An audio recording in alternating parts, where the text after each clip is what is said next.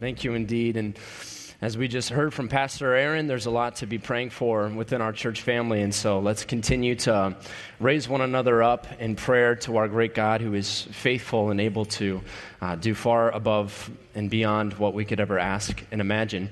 And that's going to be relatively pertinent to what we're going to be discussing this morning as we're continuing in our series in Ephesians that we began last week, building on our heritage. Again, as Pastor Aaron had mentioned previously, we are going through our 60th anniversary, and very aptly in the book of Ephesians that talks a lot about family. And that's also very relevant to us in this season that we find ourselves in as a church family, because this morning we're discussing a topic that Paul introduces in verse 5, talking about our spiritual adoption. So if you wouldn't mind, go ahead and turn to Ephesians chapter 1. We're going to be walking through verses 5, 6, and 7, and then jump over to verse 11 as we discuss this topic. And we're going to be walking through effectively a mini-series in this, in that we are in this portion of Scripture in the early part of Ephesians that talks a lot about our identity. Who is it that we are in Christ? Paul, as he's writing to this church in Ephesus, discusses, since you are now Christians, since you have believed this good news, this gospel in Christ, this is what you can expect, and this is who you particularly are because of what Jesus has done and what he has in turn imparted to you. So this early portion that we're going to be discussing talks about these various facets that Paul is pointing out. He talks about, last week we discussed you are blessed. We're going to talk again this morning about you are adopted. What does it mean to be adopted in Christ? So we're parking on these aspects that are worth expounding upon and looking at. What does it mean that we're loved? What does it mean that we're chosen, that we're forgiven, that we're predestined, that we're redeemed, united, indwelt? So this is effectively a 9-week mini-series on our identity in Christ, the indicatives, who we are in Jesus. So with no further ado, let's read a few of these and focus primarily on our adoption in Christ. Again, starting in verse 5, Ephesians chapter 1. He predestined us to adoption as sons through Jesus Christ to himself, according to the kind intention of his will, to the praise of the glory of his grace, which he freely bestowed on us in the beloved. In the beloved, he switches the topic, not necessarily to the Father, but now he's talking about the Son. In him, in Christ, in Jesus, we have redemption through his blood, the forgiveness of sins, of our trespasses, according to the riches of his grace. Skipping down to verse 11. Also, we have obtained an inheritance, having been predestined according to his purpose, who works all things after his counsel of his will. This is the word of the Lord that we're going to be discussing this morning. And again, fixating on the topic of adoption, we're going to look at 4 incredible truths about our spiritual adoption. So we'll be looking at our passage that we just read in Ephesians, but we'll also be jumping around God's word in order to build a more robust understanding of what does it mean that we have been adopted in Christ. But before we get into our passage, it's worth covering kind of a base understanding of our adoption. By way of definition, Louis Berkhoff says adoption, by spiritual adoption, is a legal act whereby God places the sinner in the status of a child. But according to this definition of adoption, does not change him inwardly any more than parents by the mere act of adoption change the inner life of an adopted child. The change that is affected concerns the relation in which a man stands to God. We'll talk more about the change that God does inculcate in those whom he adopts later. But now this is just talking about the legal action. By virtue of their adoption, believers are, as it were, initiated into the very family of God. They come under the law of filial obedience and at the same time become entitled to all the privileges of sonship. So that's what we mean by way of definition when we say we are spiritually adopted. So our adoption brings us into God's family, which is very good news, isn't it? But what does that also say? If we are being brought into God's family, that means we were not born into God's family. There was a point in time where we were outsiders. After all, you cannot adopt a child who's already your own. That's illogical, wouldn't it be? And this is a hard truth for many of us to come to grips to. Because how does the song go in Sunday school? Father Abraham had many sons, Many sons had Father Abraham. It continues, I'm one of them, and so are you. When is that true, and when is that not true? Well, Paul, in understanding that this song is going to be sung in children's ministry, talks about that in Romans chapter 9. He says this, not all are Israel who are descended from Israel, nor are they all children because they are Abraham's descendants. So he makes a distinction here. He goes on to say, it's not the children of the flesh who are children of God, but the children of the promise who are regarded as descendants. We'll see two categories very clearly built in our passage this morning, especially as we talk about the distinction between those who are adopted and those who are not. So we have those who are just born of the flesh and those who are of the promise, who are regarded as descendants. So just because God created us does not mean we are automatically in his family. And just because you may be descended from the longest possible lineage of faithful adherence to the one true God, dating all the way back to Father Abraham, that doesn't necessarily mean that you are of yourself in God's family. Something needs to happen. So if we weren't born into God's family, whose family do we originally belong to? There's more bad news there. Ephesians 2 talks about our previous family, and you were dead in your trespasses and sins, in which you formerly walked according to the course of this world, according to who was our previous father? The prince of the power of the air, of the spirit that is now working in. Who are our siblings? The sons of disobedience. Among them too, we all formerly lived in the lusts of our flesh, indulging into the desires of our flesh and of the mind, and were by nature what kind of children? Children of wrath, even as the rest. So according to this passage, we were born into the family of the dead. One of the characteristics that quantified and qualified our previous family was that of death. We'll learn more about that in just a little bit. We were born into a family of the dead, walking in disobedience to our Creator. Though spiritually dead, we were still capable of disobeying He who created us, and we were obeying our Father. Who was our Father, brothers and sisters, prior to our state? The prince of the power of the air, the spirit that is working in the sons of disobedience is none other than whom? Satan. Satan was our father, and we were walking and working in obedience and adherence to our Father. Similarly, Jesus confirms our original state by saying, truly I say to you, everyone who commits sin, what are they? They're a slave of sin. The slave of sin. The slave does not remain in the house forever. The son is the one who remains in the house forever. So we need to be sons of God rather than slaves of sin. How then does that come about? Well, thankfully, this comes about in our salvation. This isn't an added step that is incurred upon our salvation. It is in the whole package. In Romans 9, Paul emphasizes that the children of the promise are regarded as these descendants. So he's looking at this category in particular and isolating it. Here he equates those affiliated with God's promise to redeem with those who are his children. There's no distinction here. Likewise, Ephesians 1 goes on to say later than our passage that we read today, in him you also after, and this is important, after listening to the message of truth. What is this message? He says, the gospel of your salvation.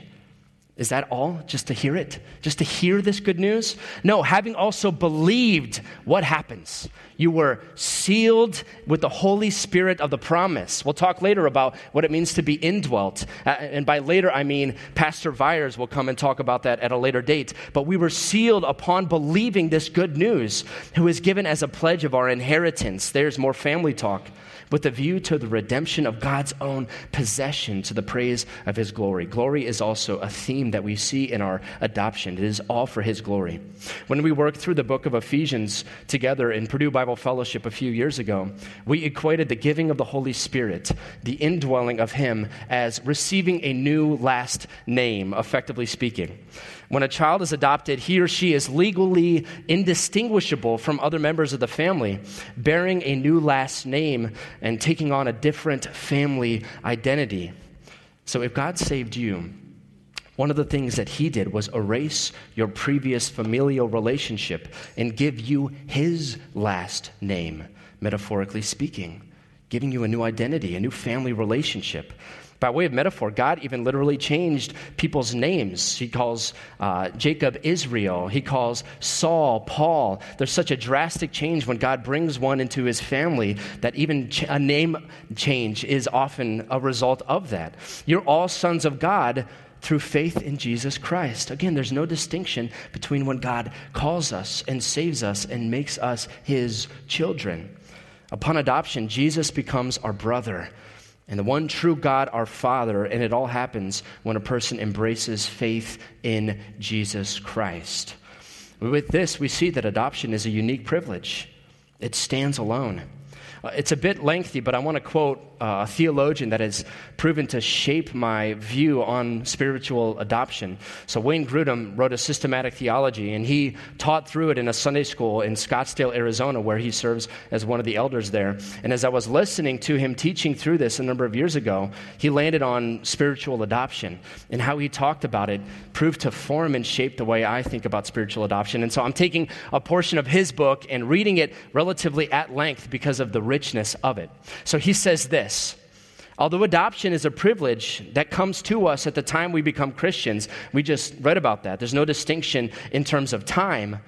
Nevertheless, it's a privilege that is distinct from justification, when God declares us justified, and distinct from regeneration, when God makes us alive.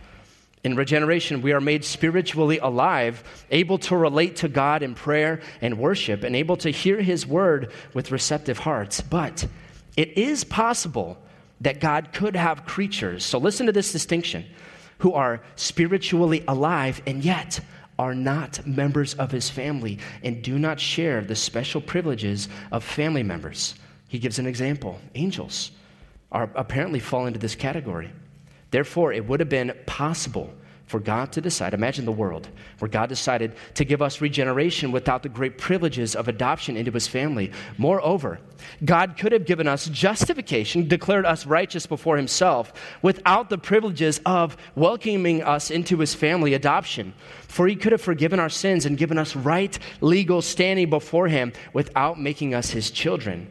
It's important to realize this, because it helps us to recognize how great are our privileges in adoption.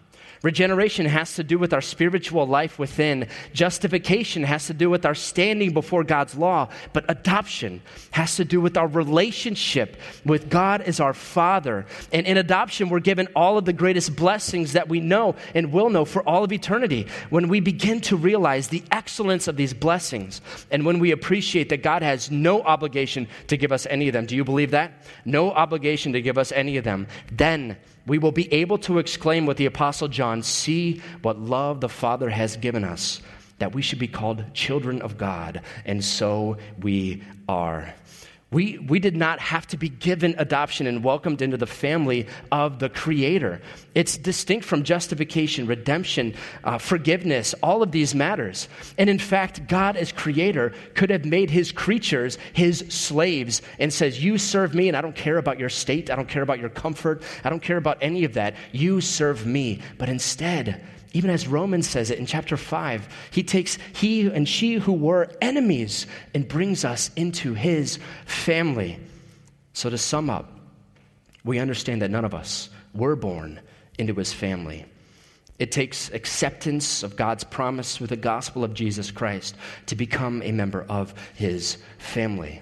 And if that's news to you, if you previously thought I may have inherited my parents' faith, or you previously thought that I didn't have to do anything to be in God's family, then hear the good news. Hear the good news that God did send his one and only Son. Again, we'll talk a lot more about that. In order to redeem a people for himself, to win he and she who were enemy into his family. But it takes, just as Paul talks about previously in Romans, acceptance and adherence. Not just hearing the good news that Jesus came to win our salvation, salvation, but believing it that I was previously in a different family, one characterized by Satan as father, sons of disobedience, children of wrath as my siblings, and I need an act of somebody external to me in order to win me into another family, and the only one capable of that is Christ and Christ alone. If you have not yet done that, recognize your current state as being currently a child of wrath and needing a Savior to call you out of that,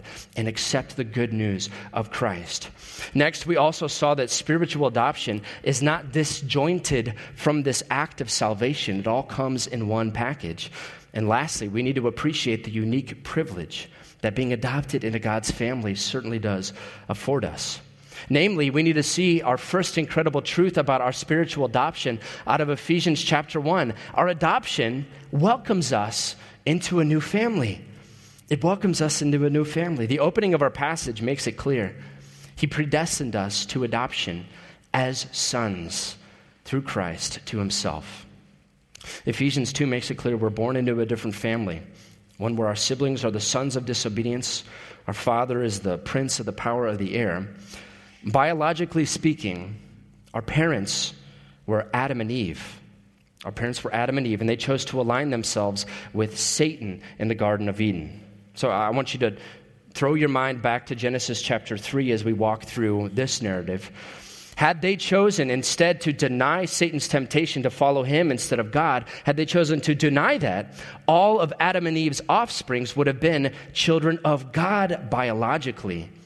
But as it went, they went to and wanted a different father, so to speak, and solidified their decision by denying God's base commandment and listening to his enemy instead.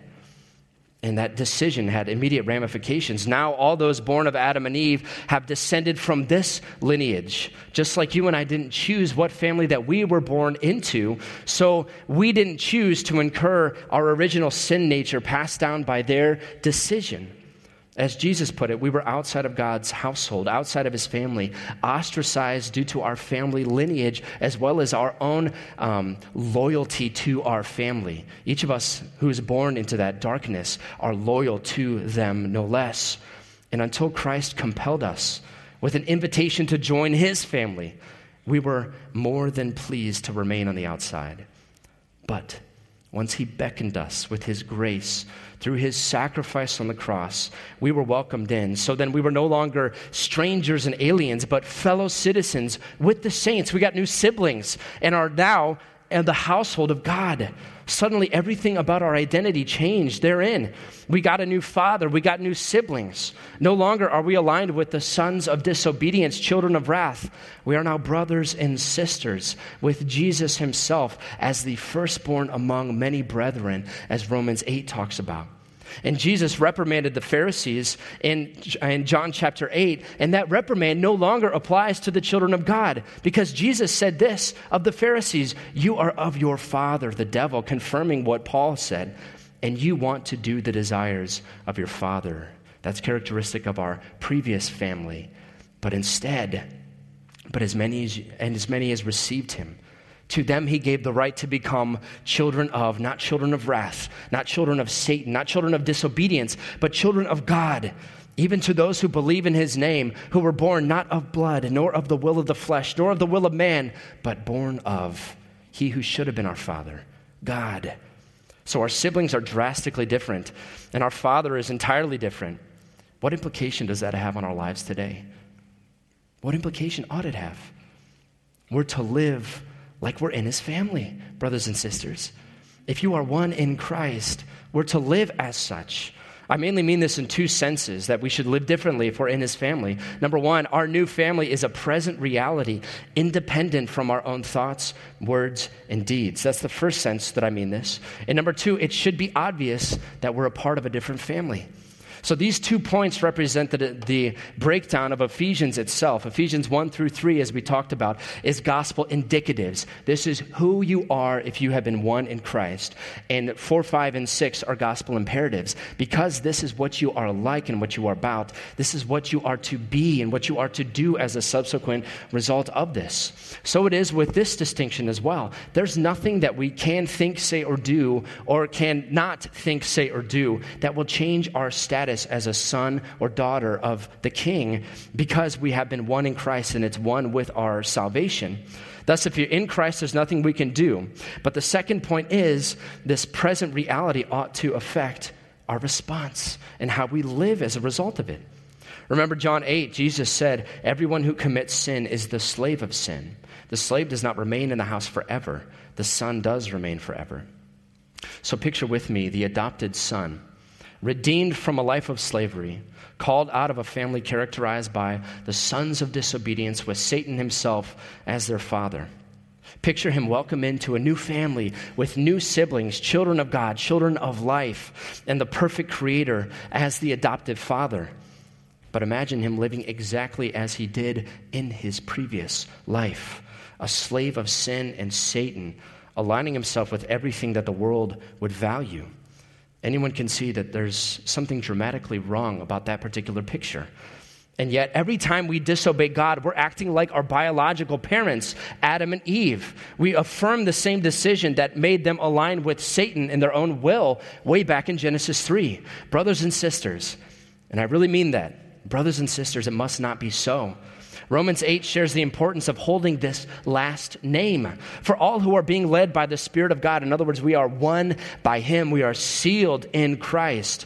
These are sons of God. So this sealing points back to the adoption once more. For you've not received a spirit of slavery leading to fear. What does enslavement always lead to? Fear. But what does adoption as son lead to? But you have received the spirit of adoption as sons, by which we cry out, Abba, Father. Recognizing our adoption will lead to a familial relationship with the Father, one that is right and not characterized by fear, but by love. The Spirit himself testifies with our spirit that we are children of God, and if children, heirs also, heirs of God, fellow heirs with Christ. If indeed, so this is a difference, our life ought to look different, we suffer with him so that we may also be glorified with him. But beyond this point, something phenomenal happens when we're welcomed into our new family. We do end up becoming more like our new Father. There are many ways that human adoption reflects spiritual adoption. There are a lot of things that equate between the two. Yet the differences are quite drastic as well, leaving spiritual adoption in a category of its own. In other words, our understanding of spiritual adoption can't be derived exactly from what we see in human adoption. We can't just look at what's going on in the world with adoption and say that must be exactly what is characterized by with spiritual adoption. But that's also very, very good news that there's a distinction. For instance, human adoption always spawns from the crucible of brokenness. There's always a mom and a dad who either cannot or are unable to parent a child. And that's brokenness. That's not ideal. That's not how God had created us. He created us in such a way that a mom and a dad would be able to parent their children. And so automatically, from a human perspective, adoption is within the crucible of brokenness. The ideal has been severed, and now adoption has to occur. But when a person is spiritually adopted, it is only good news. Someone who is born into death is now made alive and brought into the relationship he or she was actually intended to be in from the beginning, unlike human adoption. We are brought back into that which we should have been.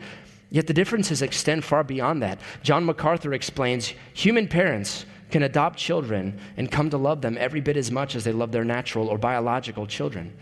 They can give an adopted child complete equality within the family life, resources, inheritance. But no human parent can impart his own distinct nature into an adopted child. Yet that's what God miraculously does to every person whom he has elected and who has trusted in Christ. He makes them sons, just like his divine Son. Christians not only have all of the Son's riches and blessings, but he imparts to us his very Son's nature. An adopted son or daughter will never have the genetic similarities that a biological child retains. And yet, we see something entirely different going on with spiritual adoption. John says it like this, "See how great a love the Father has bestowed on us, that we would be called children of God, and such we are. For this reason, the world does not know us." There's a distinction, remember. This world, the reason does not know us because it did not know him. Beloved, now we are children of God. Now, and it has not yet appeared as of yet what we will be. We know that when he appears, what? We will be like him because we will see him just as he is. Everyone who has this hope fixed upon him purifies himself just as he is pure. You and I are daily made to look more and more and more like Jesus. And one day we'll be just like him in a sense that boggles the mind, in a sense that is incomprehensible in our current state. Isn't spiritual adoption amazing? Isn't it wonderful and distinct in many, many ways? And while I'd like to say it's all good news all the time, we must also understand that our adoption came at an incredibly high price. That original decision for Adam and Eve to align themselves with that different family came at a cost we could never and they could never hope to cover. The legal ramifications of their betrayal were passed down swiftly and permanently in Genesis chapter 3. Right away, God starts bearing down the judgments on the man, on the woman, and on the serpent, on Satan, as if to say, this is what it is now like to be outside of the family of God. This is the characteristic of your new family. The world was subjected to futility. Sin turned us against God, against one another, and the new family trait of death was brought to bear. Again, what's characterized by the family of God is life and light and goodness. What's characterized by Satan as our father is death. There was utterly nothing that Adam and Eve could do to undo their decision and rejoin alignment with God the Father. And yet even then, a message of hope was delivered. This promise that Paul talked about in Romans chapter 9, it is the sons of the promise that are children. And yet, even then, the message of hope was delivered. And curiously enough, it's not spoken to Adam and Eve, but it's spoken to their newfound father, Satan. God the Father says this to Satan, I will put enmity between you and between the woman, between your seed and her seed, singularly speaking. He shall bruise you on the head, O Satan, and you shall bruise him on the heel. That was the promise. He would not be the permanent father to Adam and Eve's subsequent children. There was going to be a way out. One of her offspring would crush their faux father, allowing them to follow him to the heavenly Father. Again, one of her offspring, Eve's offspring, even if in this broken lineage characterized by death, would crush their faux father, allowing them, the subsequent children, to follow him to the heavenly Father. Our passage talks about the actualization of this promise. In him we have redemption through his blood. We know this singular seed to be Jesus, and his redemption is from the family we were born into. To speak in human terms, the heavenly Father only has one biological child, and he was born of the Spirit to the Virgin Mary. What did we just celebrate by way of holiday recently? My wife's birthday. No, we celebrated Christmas. And that was the time where we celebrate and recognize God sending his son to live among us. So God sent his, again, speaking in human terms, only biological son to live among us. In one sense, the one true son came to live among those who had rejected his father.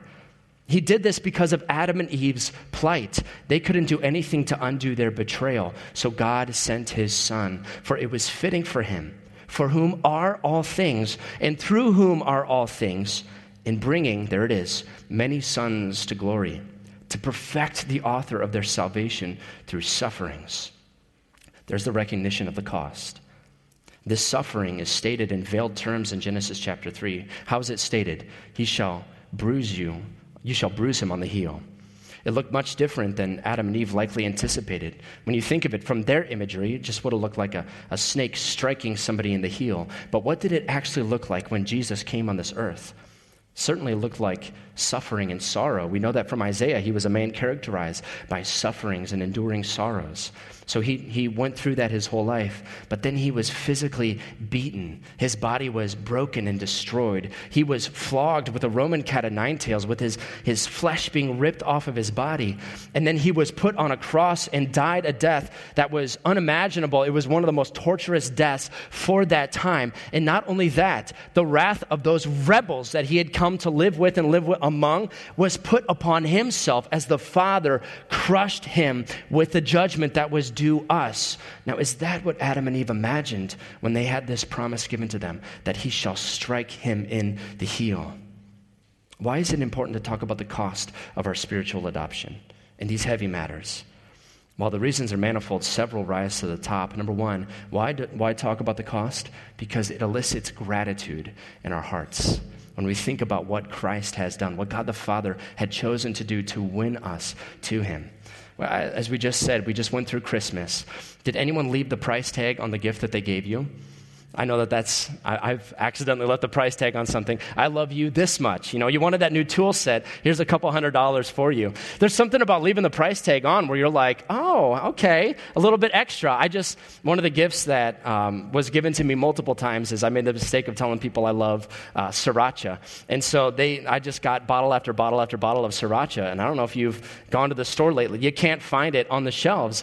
And so these gifts were like, what a cost in order to get me with the little rooster on it, that kind of sriracha. So we have to think of the cost of our adoption because it allows us to appreciate and thank the Lord for this gift that he has given us. Another reason that we have to think about the cost is it reminds us of the severity of our sins. Very often we could be tempted to not think of how great of a betrayal it is to go against the Father whose family we've been adopted into unless we reflect upon the cost that was made in order for us to be welcomed into this family. So it brings a gravity and a weight to our sin when we choose to betray our now Father. Number 3, it shows us how deep the Father's love for us, how vast beyond all measure, that he should take his only Son and make what? A wretch his treasure. How great the pain of searing loss. The Father turns his face away, and wounds which mar the chosen one. What do? Bring many, here's the adoption, sons to glory. One of the things that ought to elicit in our heart is a knowledge of how great this Father loves us, his children. But the end of verse 7, the beginning of 11, discuss the third incredible truth surrounding our spiritual adoption. It results in astounding blessings. Good news from here. Yes, we are redeemed from our previous family, one characterized by death and with Satan as its patriarch. Yes, we are adopted into the family of our God through the blood of his Son, but we see that in addition to all of this, according to our passage that we read in Ephesians, our sins have been forgiven.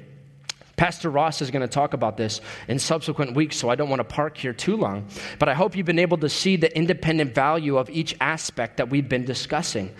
While we're narrowing in on spiritual adoption this hour, it's important to see that each facet of this salvation is a gem by its own right.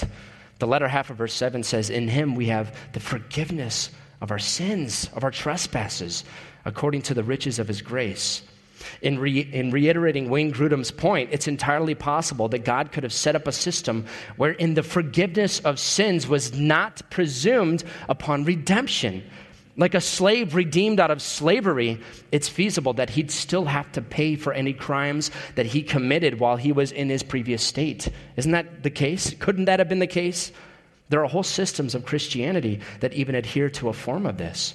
There are a lot of forms and sects of like Catholicism that adhere to purgatory, in that it is not just simply finally and fully forgiven upon salvation, but then you have to pay for your sins or you have to be purified. It's not Jesus crying out from the cross, it is finished. In other words, the work of redemption is done. It is finished once you have finally been purified and paid for your sins. No, that's not how God set up his system. He set it in such a way that we are forgiven of all of our sins upon our redemption. Our spiritual adoption comes with the forgiveness of sins. We can now say there is no condemnation for those who are in Christ Jesus. Our new family comes with a clean slate, the very resume of our perfect brother, which is another aspect altogether, imputed righteousness, one we're not going to talk about, but we are given forgiveness. But what's more, the passage shows that we've received an inheritance when we're welcomed into God's family. Verse 11 that we went on to talk about says, in him we have obtained this inheritance. Galatians 4 virtually summarizes everything we've stated to this point while emphasizing this inheritance that we've received. Paul says to the church in Galatia, now I say, as long as the heir is a child, he does not differ from a slave, although he is owner of everything. But he's under guardians and managers until a date set by the Father. So we also, while we were children, were held in bondage under the elemental things of this world. But When the fullness of time came, God sent forth his Son, born of a woman. Here's the good news, that gospel, born under the law, so that he might redeem those who were under the law, that we might receive the adoption, there it is, as sons. Because you are sons, God has sent forth the Spirit of his Son, that last name, in our hearts, crying, Abba, Father. Therefore you are no longer a slave, but a son, and if a son, an heir of God, or through God. What then does the heir receive? Since we're adopted into his family, is it a paltry remnant? Is it the scraps? What do we get when we're adopted into God's family? This couldn't be further from the truth, just receive scraps. In a passage that John Piper claims is one of the most vital in all of Scripture, the Word of God exclaims, he who did not spare his own Son, the Father, but delivered him over for us all, how will he not also, with him, if he gave us Jesus, freely give us all things? What are the two words that stand out to you in that passage according to inheritance? The two last ones. What are we to receive as inheritance of this, as heirs of the Father? All things. What falls outside of all things, brothers and sisters? Nothing. It's all things. He put it as plainly as he could. Our spiritual adoption avails us no disadvantage, and yet every privilege of being a child of God. Not only do we get God, but we get everything that comes with him. Isn't our spiritual adoption amazing? Utterly undeserved. But it doesn't end there. Verse 11 closes with the last bit of good news. Our adoption is final and complete. Those familiar with adoption, human adoption, likely know about what's called finalization day. Finalization day. It's a time when the family gets to the courthouse. They go to the courthouse for a judge to declare the adoption to be final from a legal perspective. And usually it's a day of celebration where typically family and friends are allowed to be present. So I hope you're picturing the event in your mind. The judge is up before them. Family and friends are with them. The child is officially declared a part of this family. How much greater a joy accompanies the adoption of a child of God. Jesus, for his part, even says, in the same way I tell you, there is joy in the presence of the angels of God with one sinner who repents, with one sinner who comes from this family and is joined into that family. In our spiritual finalization day, the company that we enjoy is the heavenly host itself. And imagine the eruption of joy when the gavel comes down and the judge declares justified. And according to our passage, there's no chance of that truth becoming untrue. Having been predestined according to his purpose, who works how many things? All things after the counsel of his will.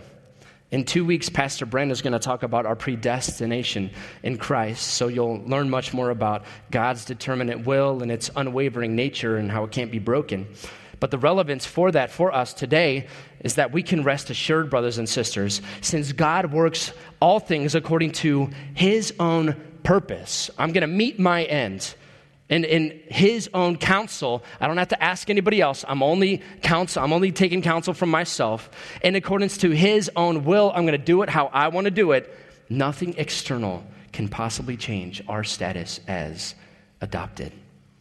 And because all of this was decided, according to verse 4 of Ephesians 1, before the foundation of the world, we can rest assured that he had all the facts leading into this decision to finalize our own adoption. So, brothers and sisters, our adoption welcomes us into a new family, and we can rejoice in that. We're no longer a part of a family with Satan as its patriarch, sons of disobedience as our siblings, characterized by death and darkness with an eternity as such. We've been won into a new family, new last name, indwelt by the Holy Spirit, new siblings, and new eternal destiny to be with Christ forever. And let's remember that our adoption came at a high price. Let's not forget that Jesus had to pay our penalty in order to win us into his family, because there's nothing we could do to get there. He had to traverse that chasm for us. And let's stand in awe that our adoption results in astounding blessings. Would it not have been enough that he redeem us, that he regenerate us, that he forgive us, that he call us out of our debt and into his kingdom? But he has instead also chosen to adopt us. And not only adopt us, but give us his blessing, make us heirs to his blessing. And let's praise our new Father that our adoption is final. Let's pray. Lord, we thank you for spiritual adoption. We thank you for all that it represents.